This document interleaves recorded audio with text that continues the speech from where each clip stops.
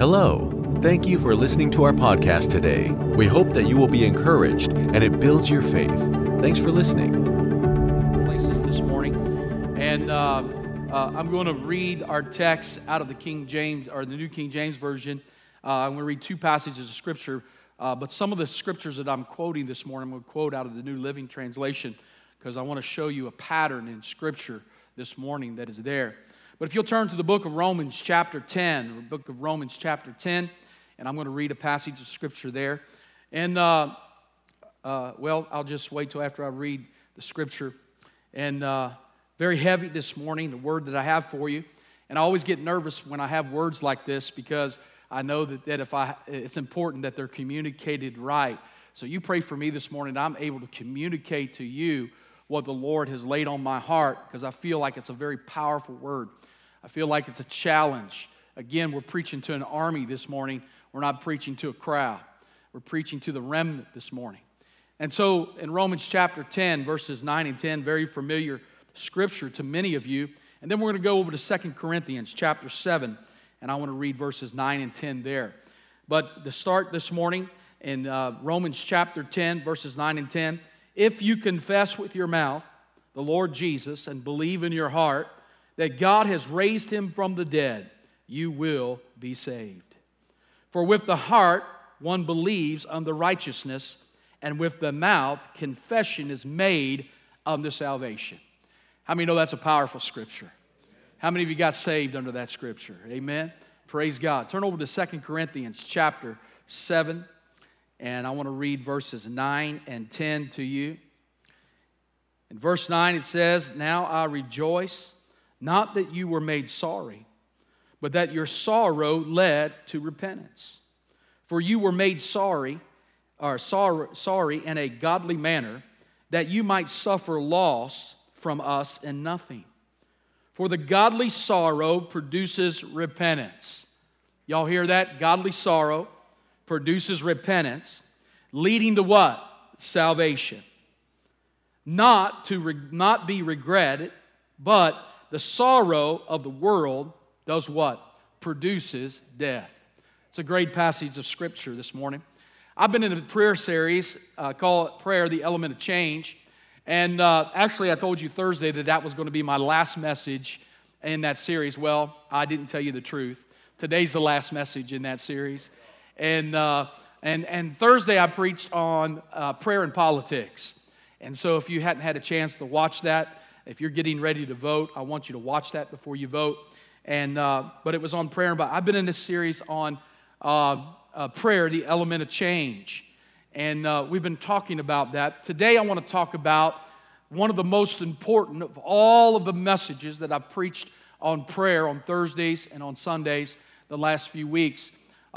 This morning I want to minister on the prayer of repentance. There's nothing more that is more important to the believer this morning than the prayer of repentance in our life. How many know the prayer of repentance is not just something that happens one time in our life? We just don't say Romans 10, 9 and 10, and then we leave it there. How many know the prayer of repentance is a part of our Christian life? Are y'all with me this morning? It's part of our Christian life. It becomes the aspect of our Christian life. Matter of fact, a couple years ago, we did a Bible study where I took the young adults through a teaching by John Bevere called Killing Kryptonite. If you've not read the book, it's a great book. I love the analogy that he uses when he talks about kryptonite, what kryptonite was to Superman, so sin is to the believer. That kryptonite weakened Superman. And just as kryptonite weakened Superman, so does sin weaken the believer. It was a great analogy. And of course, we're not supermen, but we are Christians. And there's a lot of similarities between Superman and us. We all wear an S on our chest. But the truth is, we are from another world. Amen. How many know this world is not our home? And we are supernaturally empowered by the Holy Spirit. We are those who liberate the oppressed. And Superman was strengthened by the Son, S-U-N. And how many know we are strengthened by the Son, S-O-N?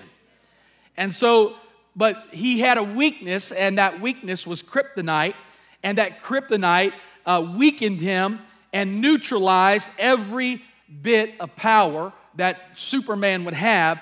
And there's nothing more that weakens the Christian than the presence of sin in the Christian's life. It's the kryptonite to our walk with God. It is what holds us back from the place of God's best for our lives. It's interesting when we begin to think about this. And recently in my devotions, I've been reading through the book of 1 Corinthians. And I thought, as I've read through the book of 1 Corinthians and studied it in my devotion life and studied how the church began to see what caused the church at Corinth to have such a struggle. What was it that made that church struggle so much? Much of what we are seeing, or what we see in the Corinthian church, we see a lot of that in the body of Christ today, in the American church. We see a lot of that in this area. I'll tell you that as you have navigated through this very difficult time in our nation, but what's happened is I'm more afraid that what's happened in our nation the last few months is the bottom result is it's not going to change the church. I'm afraid the church is going to come out of it exactly the same. Because it's moments like this that God uses the church to have incredible impact in our world.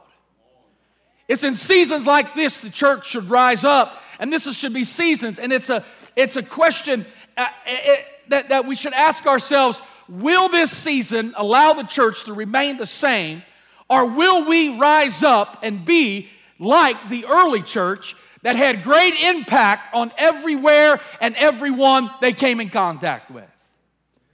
I thought to myself, I began to think about the early church and compare the early church with the church at Corinth. The church at Corinth, of course, started some 20 to 25 years after the early church was born on the day of Pentecost, in that moment. And 20 years later, we have the Corinthian church that shows up. But the early church, they had impacted whole cities. The Bible tells us that they impacted Lydia and Sharon and Joppa and Caesarea. Matter of fact, the scripture tells us that all of the Asia region heard the word of God in less than 2 years. Thessalonica, Greece, when they entered into there, when the early church went in to Thessalonica, they said, these are those who have turned the world upside down. So everywhere they went, they had great impact on those whom they came in contact with. They had consistently convinced people, listen, they had to consistently convince people that they weren't gods and superheroes. That's what they did. Many cities they went into thought they were gods, wanted to build monuments to them and erect monuments. They had to convince people that they were not gods. Why? Because the power of God that flowed through their life had incredible impact in all that they did. They'd walk the streets and people would be touched by the shadow of Peter and be touched and healed and changed just by their presence. They would walk and their ability to handle persecution and intimidation was incredible. And what happened was, what flowed out of it was incredible integrity, incredible character, and an anointing and a power that everywhere they went, demons would flee, they would change cities and people just by their presence of being there. That's pretty powerful, folks. Matter of fact, Paul wrote a letter to the Corinthian church in 53 AD, around 53 AD, some 20 years later after the church was born. And Paul, history shows that the early church, 20 years later, what was going on in this church. This letter reveals what Paul was writing and saying to this early church. Just 20 years later, he was having to deal with a church that had sexual immorality. They were suing one another. There was division and strife. They had favorite preachers. Paul reprimanded them for their failure to disciple, and they had marital issues. And the hard question is, are we more like the early church, Or are we more like the Corinthian church this morning? And that's the question. And so the church in America has many similarities, I believe, to the church in Corinth. Now, this is not a negative message. I'm not trying to dump on you this morning. But what I do want to do is wake you up this morning and say we have a season right now, an open window to touch the world if we will yield to what the Spirit of the Lord wants us to do in this hour. I'm not talking about church. Hear me. I'm not talking about church. The days of just church are over. The church can no longer function like it has before. Now is the time to begin to rally saints who want to invade a world that needs Christ. Pick up your sword. Put on your armor. Fall in line and get ready to stand and to do battle where God wants you to do battle. Okay, hang with me this morning. Because the Bible tells us in 1 Corinthians chapter 11, Paul, as he is dealing with the Corinthians, he said this, "For this reason many of you are weak." And what's he talking about? Now, the context here is communion and the Lord's Supper and them coming together. The context is that Paul was saying, hey, you are just taking this for granted. You have no idea. Many of you are not even examining yourself as you come before the Lord's table. And many of you are not asking the Lord, coming to the Lord, seeking the Lord about your life. And he said, for this reason, many of you are weak and sick among you, and many even sleep. In other words, he's saying premature death has happened to some of you because you have failed to examine yourself before a holy God and bring your sins to an altar and bring them to the place to where God produces a repentance in your life that is not just a one-time thing where you get saved and everything's done. It's a lifestyle of examining ourselves before God to make sure that, like the Corinthian church, we don't have issues in our life that's kryptonite that keeps us from what God wants in our life. Hang with me. And so he's like, many of you are weak. Many of you are sick. It's because you refuse to live the lifestyle of examining yourself before God. That's a powerful word. Now, that's not a word that's going to make you shout. You're not going to go out here with a dance in your step. But I will say this. I love what Daniel said in Daniel chapter 11. And Daniel 9, 10, 11, and 12, Daniel is having visions of the last days. And Daniel says this in Daniel chapter 11 and verse 12. He tells us Daniel had a vision of the last days. And he said this in verse 32. He said, the people who know their God shall be strong and carry out great exploits. In other words, Daniel looks down through the portals of time. God gives him a vision of the church of the last days. The church of the last days, the moment before the return of Christ. He gets a vision of the church. And the vision that he says that there are people who know their God shall be strong. Those who know their God shall be strong. And they shall do exploits for the Lord. Now, I'm seeing a contrast here in weak and that which is weak and that which is strong. The word strong there in the Hebrew is an interesting word because it means this. It means courageous, established by force. It means one who prevails. It means resolute. But I love what it means, what the root word means. It means this. It means strong in mind and recover and undaunted. In other words, strong in mind. The ability to recover.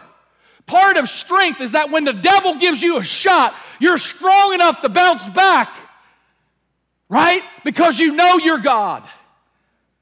You know who God is. You know your God this morning. How many are thankful you can be strong by knowing God this morning? You can be strong by relationship with God this morning. The key to strength is that they know their God. The key to the strength that Daniel sees is that they are people who do exploits because they know their God. They know their God. The word know is a great Hebrew word. It's the Hebrew word yada, and it's a word of intimacy. It's a word that says to know intimately. The Old Testament meaning is the representative that God knows our heart, and we know Him by experience. That's what the word yada means. It means to know through intimacy. It's the same word God used when He described Adam knew Eve, when He described their intimacy, when He described them coming together as husband and wife, coming together, and I don't need to say anything else. You all know what I'm talking about.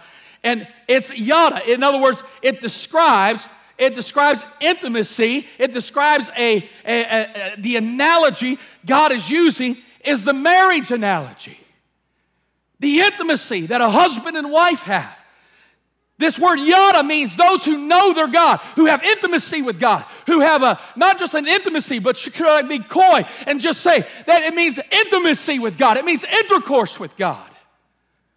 Strong relationship is how that means. It means defined and it illustrates the relationship.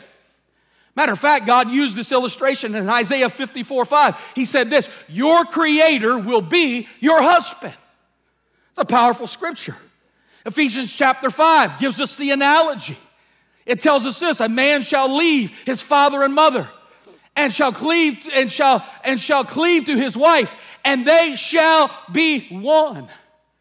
The New Living Translation says it like this, but this is an illustration of the way Christ and the church are one.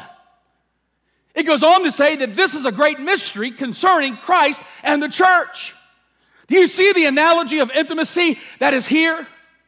Do you see the call that is being called here, that those who do exploits for God are those who know Him, who are intimate with Him? How many are thankful that out of your relationship with God, your intimacy with God, you grow spiritually, you grow, you hear His voice more, His word means more, it comes alive to you, your prayer life comes alive out of the intimacy of God. Now, I'm going to show you a video. I hesitated to show this video because this video is going to be challenging to some of you. It's just going to challenge you. But I want you to know that I'm using this as an illustration this morning, and I want you to see this. It's a powerful illustration, and it's going to lead to what I want to share with you and what I want to lead into and finish with about intimacy with God. Guys, go ahead and play that video. That castle. It's about 4 minutes long. So they Turn taught up you how loud. to fold the napkins? Yes. Oh, wow. I actually, believe it or not, I know how to fold the Sydney Opera House. I don't believe you. No, I really do. I can totally show you. Hang on one Stop. second. I'm very excited. Good evening. Oh. Good evening. Have you dined with us before? Yes, actually, this is our favorite restaurant. Welcome back. No, babe, I'm pretty sure we've never been here before. No. That's weird. Really? Yeah, no, we haven't. Oh, hold that thought just 1 second. I'm really sorry. Oh, no problem. Yeah. So what would you like to order this evening? Yes, sir. So, you know what? I think I would like to have that salmon. That sounds absolutely wonderful. That's one of my favorites. Oh, great. Yeah, you'll like that. And for you, ma'am? Oh, I will have the filet mignon and the New York strip and the 8-ounce sirloin, all medium rare, please. Yes, fantastic. That is a great choice. Thank you. I will get those right out to you. Babe, that's kind of a lot of food, isn't it? I'm not just ordering for one, you know. Wait, are you telling me that are we expecting? Yeah, he'll be here soon. It's a boy? Oh my. Yeah, of Oh my gosh, course. babe. Okay, this has got to be. There one he of is the- now. Wait, Hi. what? Oh, bonjour. Sorry I'm late. I ordered for you. Oh, thank you. You know me so well. I'm sorry. Do you two know each other? Do you Yeah, he is my boyfriend from high school. guys, your boyfriend from high school. Babe, can I ask you what your old boyfriend's doing? Did I come at a bad time? No. I really don't see the problem here, Justin. Yeah, I really don't see the problem here. Okay, who are you? Honey, stop. You're embarrassing me. I just wanted us to have one nice night at our favorite restaurant. Okay, first of all, I've never been to this restaurant. And second, what is going on? Hey, babe, sorry I'm late. Did I miss anything? Okay, seriously? Hey, you take your hand off her, and what is going on? Just sit down, it's all right. It's all right.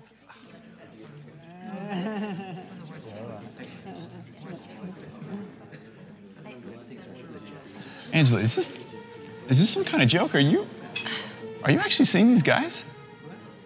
Justin, I've known these guys longer than I've known you. Wait, what? Are you seriously jealous right now? Jealous? Angela, in case you forgot, we're married. Okay, and we spend the majority of our time together. I love you more than any of my other boyfriends. That's why you'll always be my favorite. Your favorite? Is there anyone else I need to know about? Babe, is there a problem over here? Okay, really, the waiter? No, Dennis, we're All fine. right, seriously, no. Good, food will be right out. Okay, Angela, all right. These guys need to go, and we need to talk. We're done. I cannot believe this. You are being so selfish. Selfish? Why do you always have to make everything about you? You ruined our favorite restaurant. Excuse me, I'm sorry. Yeah, I've still never been to this restaurant. Bon appetit. Thank you, Dennis. The salmon is delightful. So, did you propose to her here too? Okay.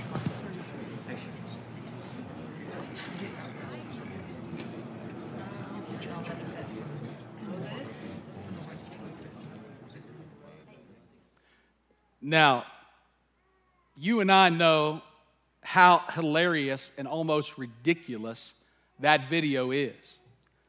I mean, to think about that for a moment. But he made this question. He said, but we're married.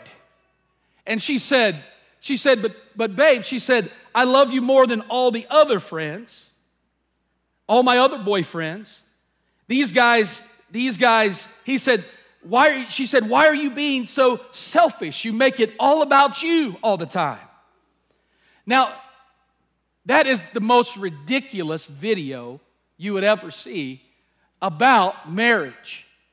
But I'm not sure that that's not too far how we treat our relationship with God. In other words, in Angela's defense, she does spend the majority of her time with him. She loves him more than the others, and he is her favorite. So what's the problem? In other words, would you be married to someone like that? Would you be engaged to someone like that? So what makes us think that Jesus is coming back for a bride that's the same way? What Paul is dealing with and what Paul is dealing with in Corinth is Paul is dealing with, he says this in 2 Corinthians 12. He says, many of you have not given up your old sins, is what he has said. He said, you've not given up your old sins. And many of us, we want to love God. He's our favorite.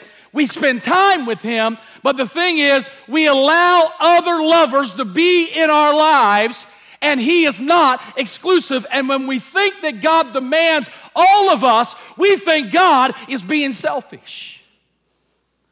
Are you with me this morning? In other words, it says this in 2 Corinthians 12. It said, not given to old sins of impurity or sexual immorality, eager for worldly pleasure. In other words, Paul is saying this. This is why the church is weak. This is why the Corinthian church was weak, is that they were giving their pleasures to other things other than God. They were giving pleasure to everything else. It's what James had to deal with in the book of James, chapter 4, when he was talking to believers. 15 times in the book of James, he calls them brethren.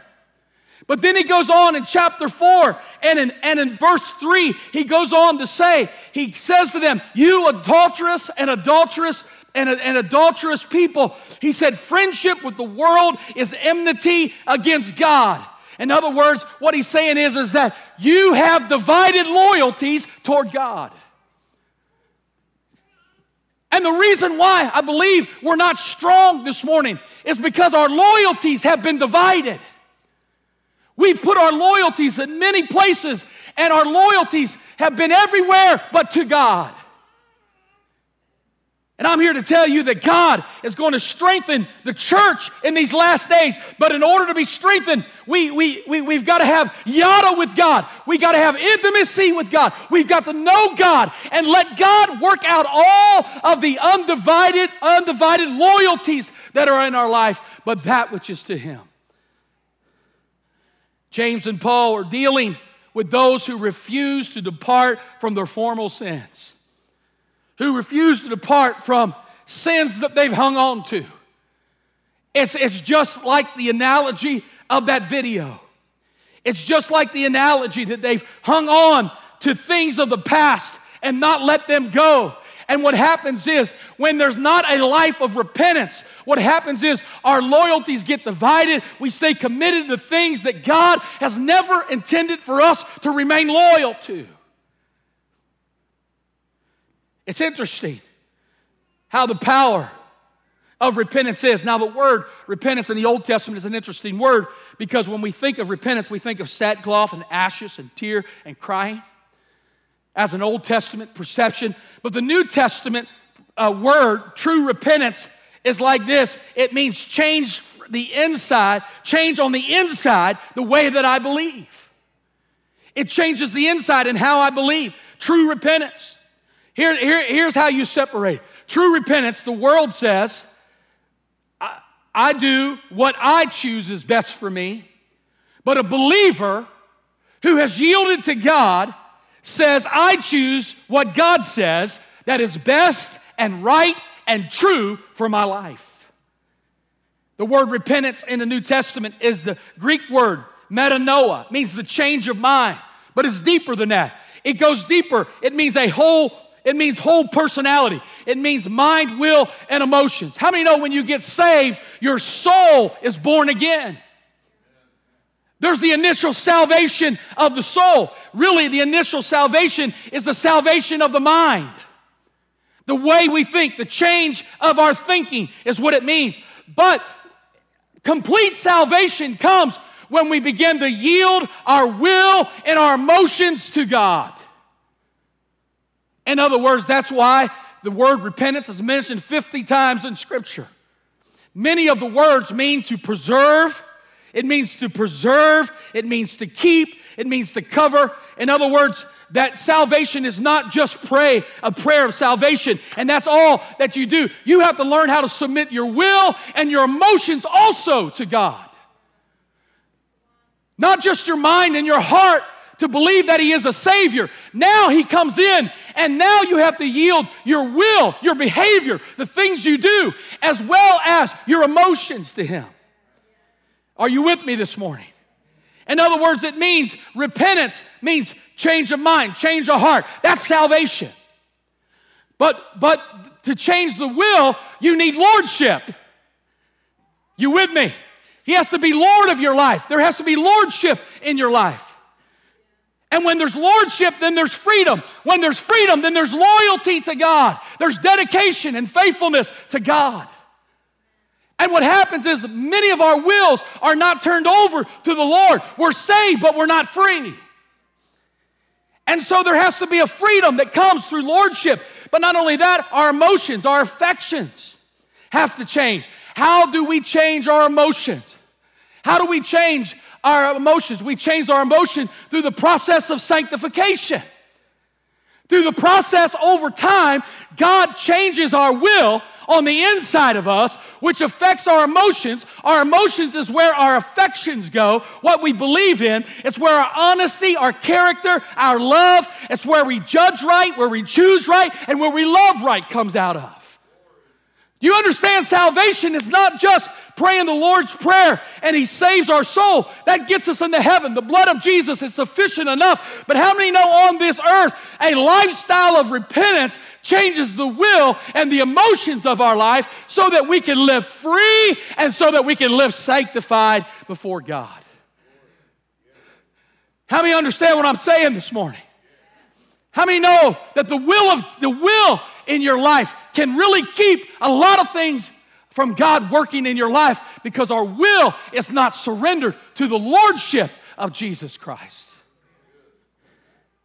Our will has to be. It's a deeper meaning. It's the whole personality. In other words, a change in the whole personality from a sinful course of action in our lives. Matthew 15:19, Jesus said it like this. Jesus said this, Jesus said, from the heart comes what? Evil thoughts, murder, adultery, and all sexual immorality. Whether that behavior is spontaneous or whether it's habitual. In other words, true repentance, listen, true repentance turns from what I choose for my life to I choose what God says is best for my life. Are you with me this morning? Because what's happened in the church is, well, I'll get there in a second. It's just like Adam. When Adam sinned in the garden, the core was he was choosing his own course for his own life. And notice in the video, Angela was just as shocked at Justin as Justin was shocked at Angela. She's the one that left the table. Now think about this for a minute. She couldn't believe he was jealous. She could not believe he was jealous. Listen, somewhere along the line, people in Angela's life never described to her what marriage covenant was. She had a false sense of what marriage covenant was. And I'm here to tell you that how many of you ladies know that when you put all that white dress on, that white garment on, how many know by putting that dress on and walking down the aisle, you've made a decision to forsake all others? When you have been clothed in the righteousness of God, when Jesus has clothed you and washed you clean and white as snow, all others that have taken priority in your life have to be put aside because why? All your affections have to be on Him who is your husband. Are y'all with me? I don't know if I'm even making sense this morning. Listen, suppose people never told her.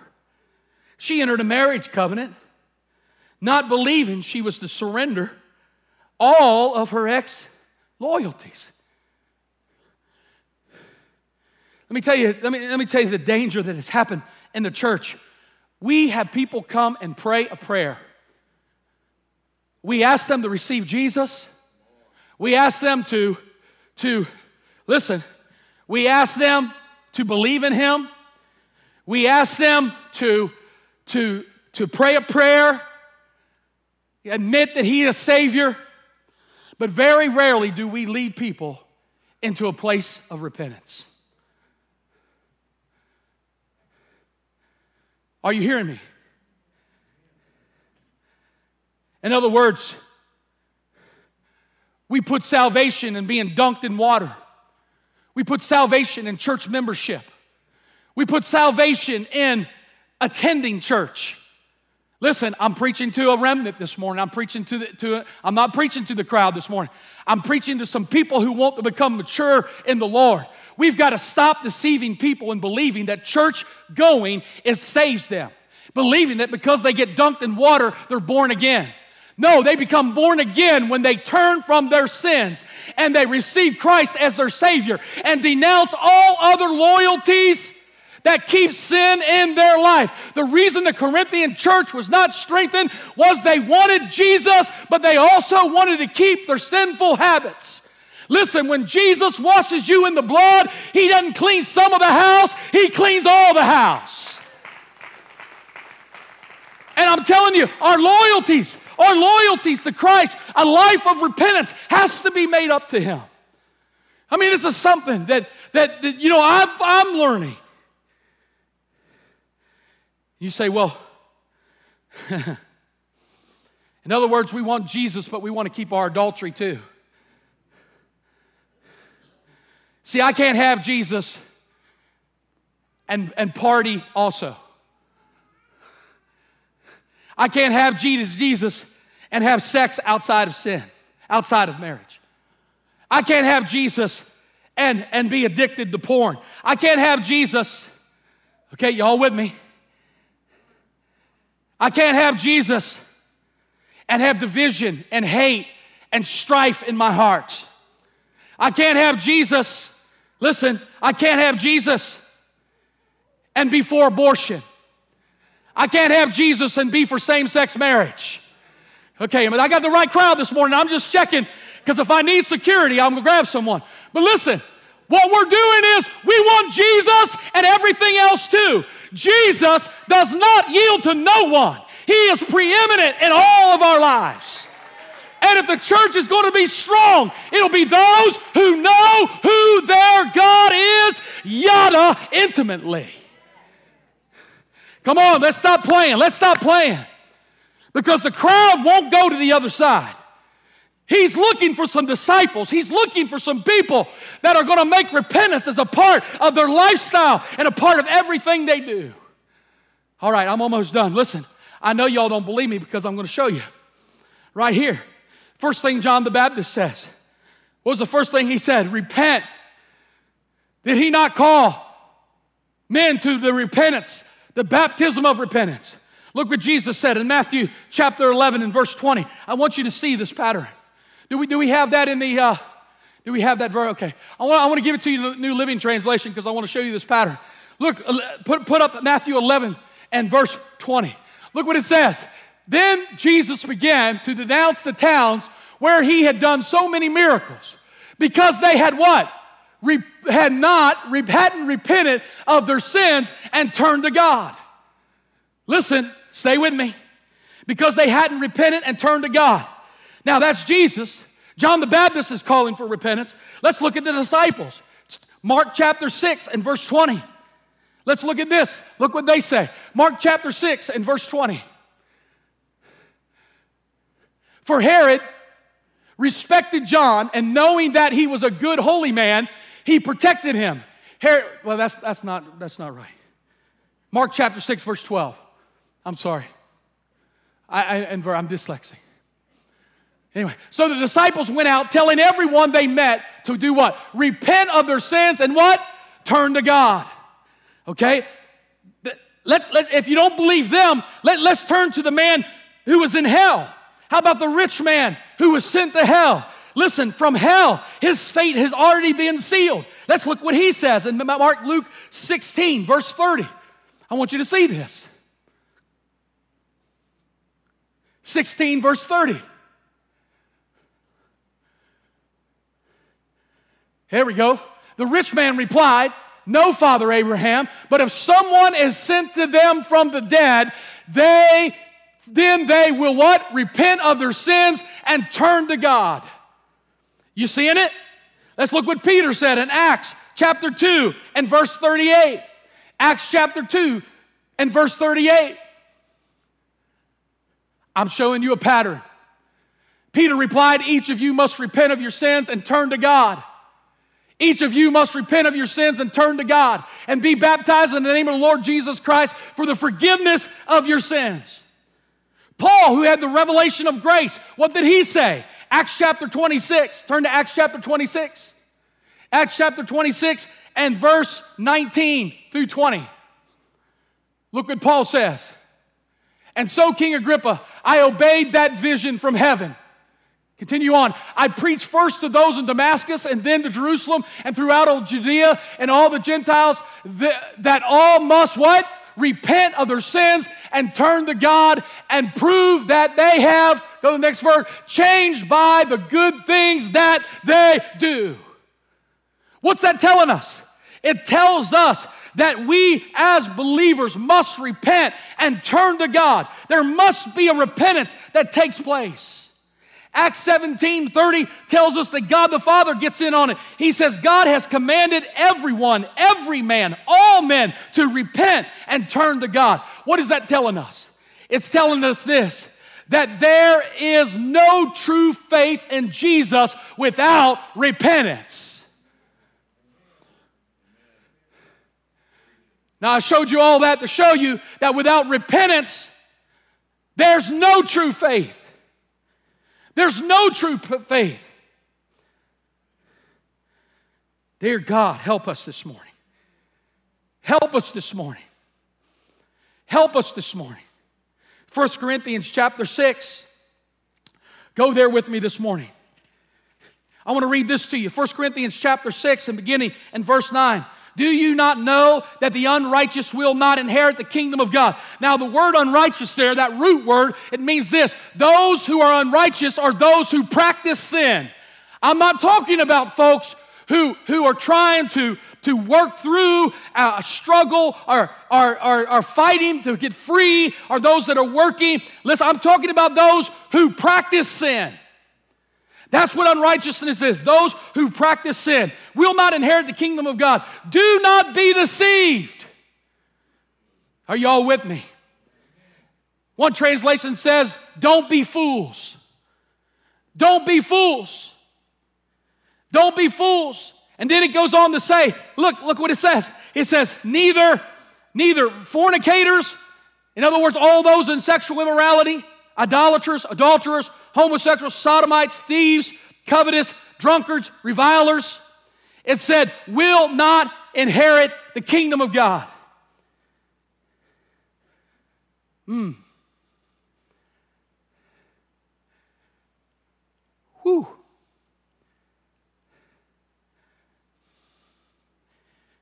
It's a powerful word.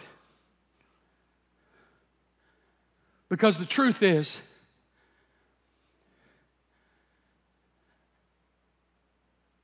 we cannot allow sin to remain in our lives.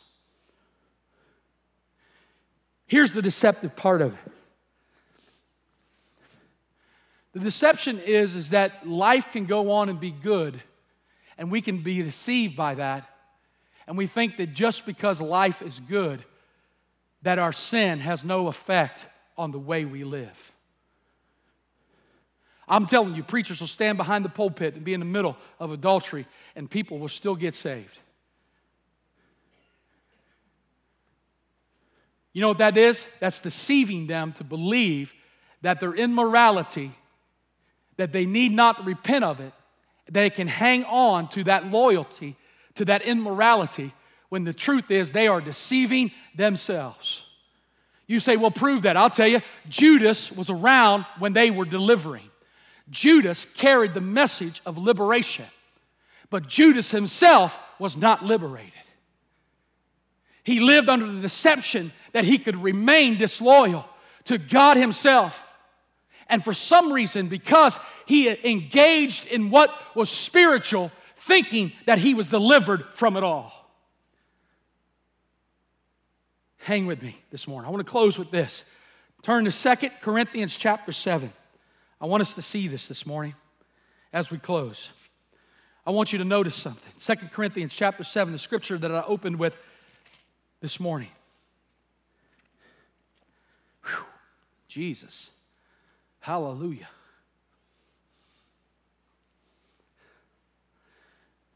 Can I just say this? God wants our prayer this morning should be, God, I want to love what you love. I want to hate what you hate. I want to walk as you choose me to walk, as I can walk. That should be our prayer this morning. That should be our prayer this morning. And I want to tell you, we need a lifestyle of repentance. If the church is ever going to be impactful, we need to have lifestyle of repentance. We need to learn to yield our will and emotions over to Him, not just salvation in Christ. That's provided for us when we become believers and repent of our sin. But I want to show you here in 2 Corinthians chapter 7 and verse 10. Look what it says. It says this, it says, now to the married I command, yet, that's not where I'm at. I'm on the wrong, hang on, 2 Corinthians. I'm in 1 Corinthians. Start in verse 9. Now I rejoice that you were made sorry, but that your sorrow led to repentance. For you were made sorry in a godly manner, that you may suffer loss, that you may not suffer loss from any of us. For the godly sorrow produces repentance, leading to salvation, not to be regretted, but the sorrow of the world produces death. There are two sorrows here. Both sorrows say that I've sinned. Both sorrows say that I've sorrowed. But listen, here's the difference. The difference is just like it was with Saul and David. The Bible said, and Saul, when he was confronted by the prophet Samuel, what did Saul say? Look what he said. Look what he did. It said, Saul turned to him and said, I have sinned.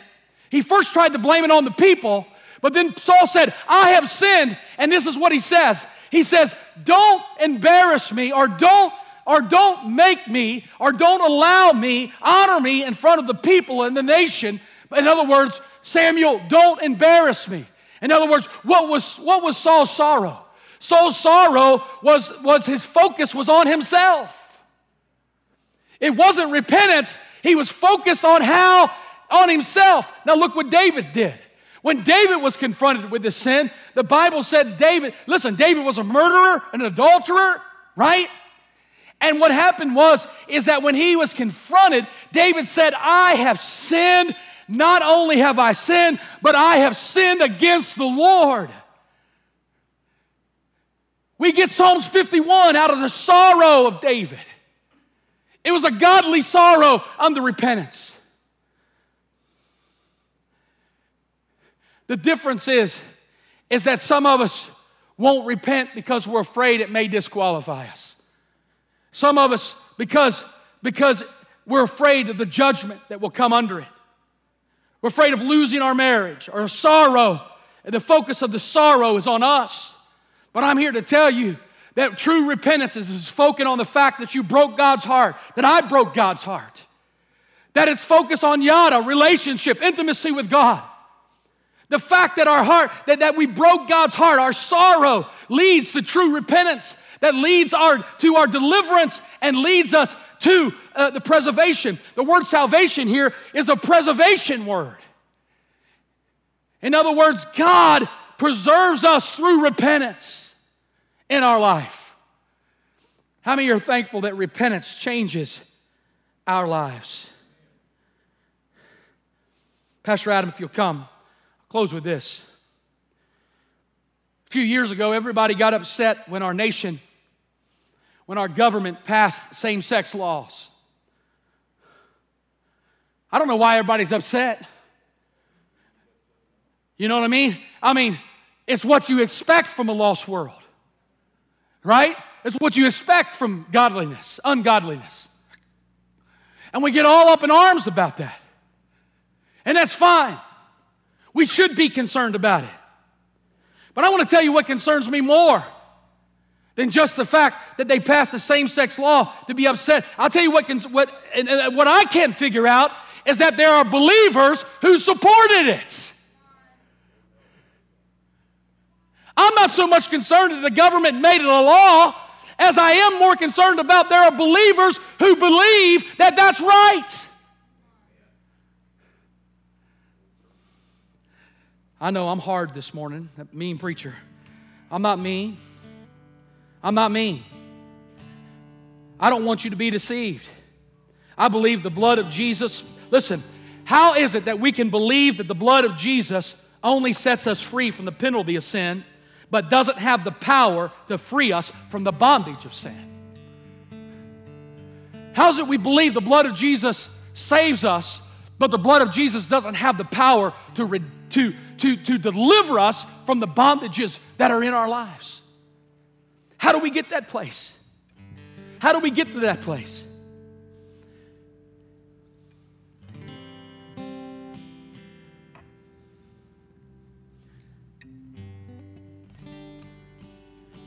Hallelujah. Stand with me if you would this morning. Matthew chapter 7, verse 20 and 21. Actually, put that up in the New Living Translation. Matthew chapter 7, verses 20 and 21. I want you to see this. It says, yes, just as you can identify a tree by its fruit, so you can identify people by their actions. Not everyone who calls on me, Lord, Lord, will enter the kingdom of heaven. Only those who actually do the will of my Father in heaven will enter. What's that passage saying? Listen, we say, I've had people in counseling that would be in the midst of sin, and they say, well, Pastor, God knows my heart. God, yeah, He does know your heart. But God doesn't only look at your heart, God looks at your fruit. And look what it says. Only those who actually do the will of the Father will enter into heaven. He knows your heart, but what God is concerned about is what you do. That there's fruit in your life. Why do we continue to create doctrines so that people don't have to repent in church? We've spent a lifetime making people comfortable in church and not making them feel guilty for the practice of sin that is in their life. We've padded pews, we've toned down our messages. Preachers have prostituted the Word of God sitting right behind this pulpit. Why? Because they want people to be comfortable in the church house because they're looking for the crowd. I'm not looking for the crowd this morning. I'm looking for the remnant that says, I want to be right before God.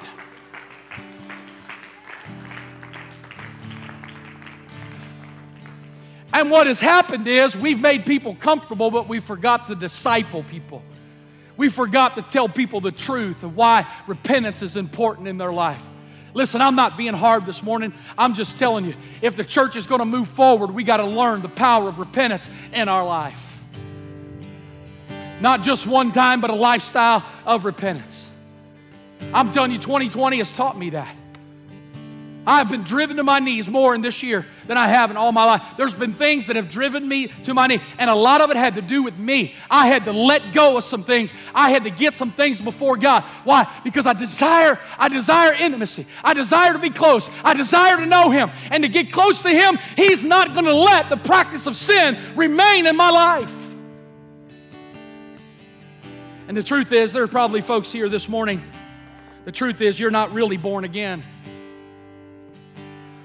You think you are, but nobody's led you in prayers of repentance. And you have played church and you have said a prayer, but you've not repented. Let me tell you what's wrong with this nation. We stopped calling people to repentance. I'm thankful for what happened a few weeks ago at the return. It was a call to repentance. We've got to get back to calling people to repentance. We've got to get back to calling people back to purity and holiness and righteousness again. Come on, y'all. Listen. Back to purity, back to purity, back to righteousness. Some of you all are hanging on to some old lovers. You're just like Angela. You sit there and you tell God, I give you my time, I give you my attention. You mean more to me than all the others, right? Don't we do that with sin? Oh, but God, I love you more than the rest of them. You give God your time, you spend more time with Him, but you're not willing to let go of the lovers and the loyalties that you've given your life to. And what's happened is you become weak. The Bible says you're weak and you're sickened, and some of you have died prematurely. Woo! Come on. This world needs a pure church.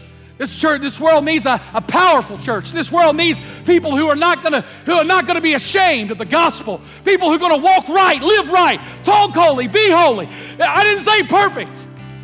That's what repentance is for. That's what sanctification is for. I'm telling you, I've seen over the years how altars have dried up.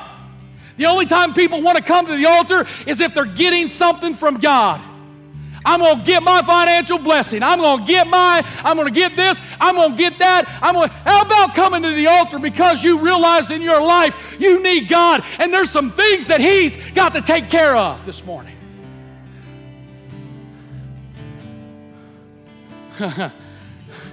Well, this will be some of you's last service.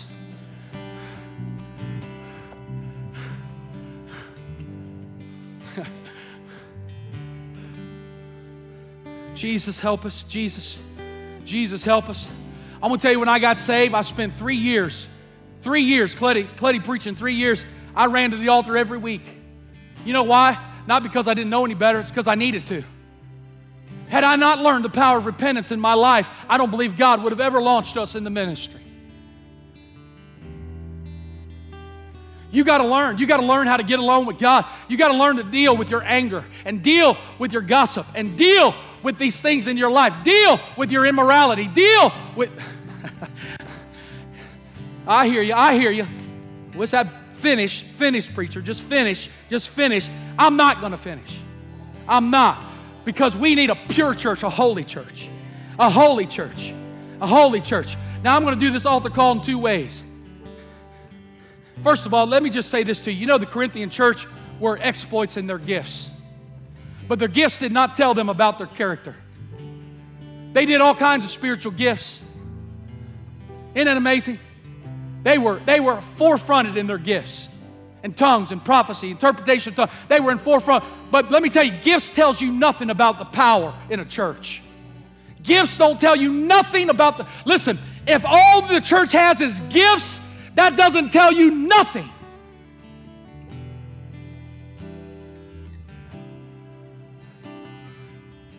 I have 2 altar calls this morning. The first one is for you who have not repented and given your life to Jesus. I'm going to give you an opportunity to come and give your life to Christ. It may be for the first time, or maybe you're just realizing this morning you never prayed a prayer of repentance and denounced the fact that Jesus is Lord of your life. Listen, this is a hard message for us this morning. And I meant it to, I know it is. I meant it to be. I'm not mad. I'm not mean. I'm not being mean. I'm not brimstone and fire. Listen, I want the blessing of God just like everybody else, but I want you in heaven. I want you in heaven. I don't want you to stand before God, and I don't want to stand before God having to have stood before God knowing that I deceived you about your salvation. You better get saved. You better get right with God. Some of you living in my live stream, you're hiding. I'm telling you, the Lord's coming back. You're going to wake up one day and the church is going to be gone, and it's just going to be you and a few others. Well, a whole lot of others.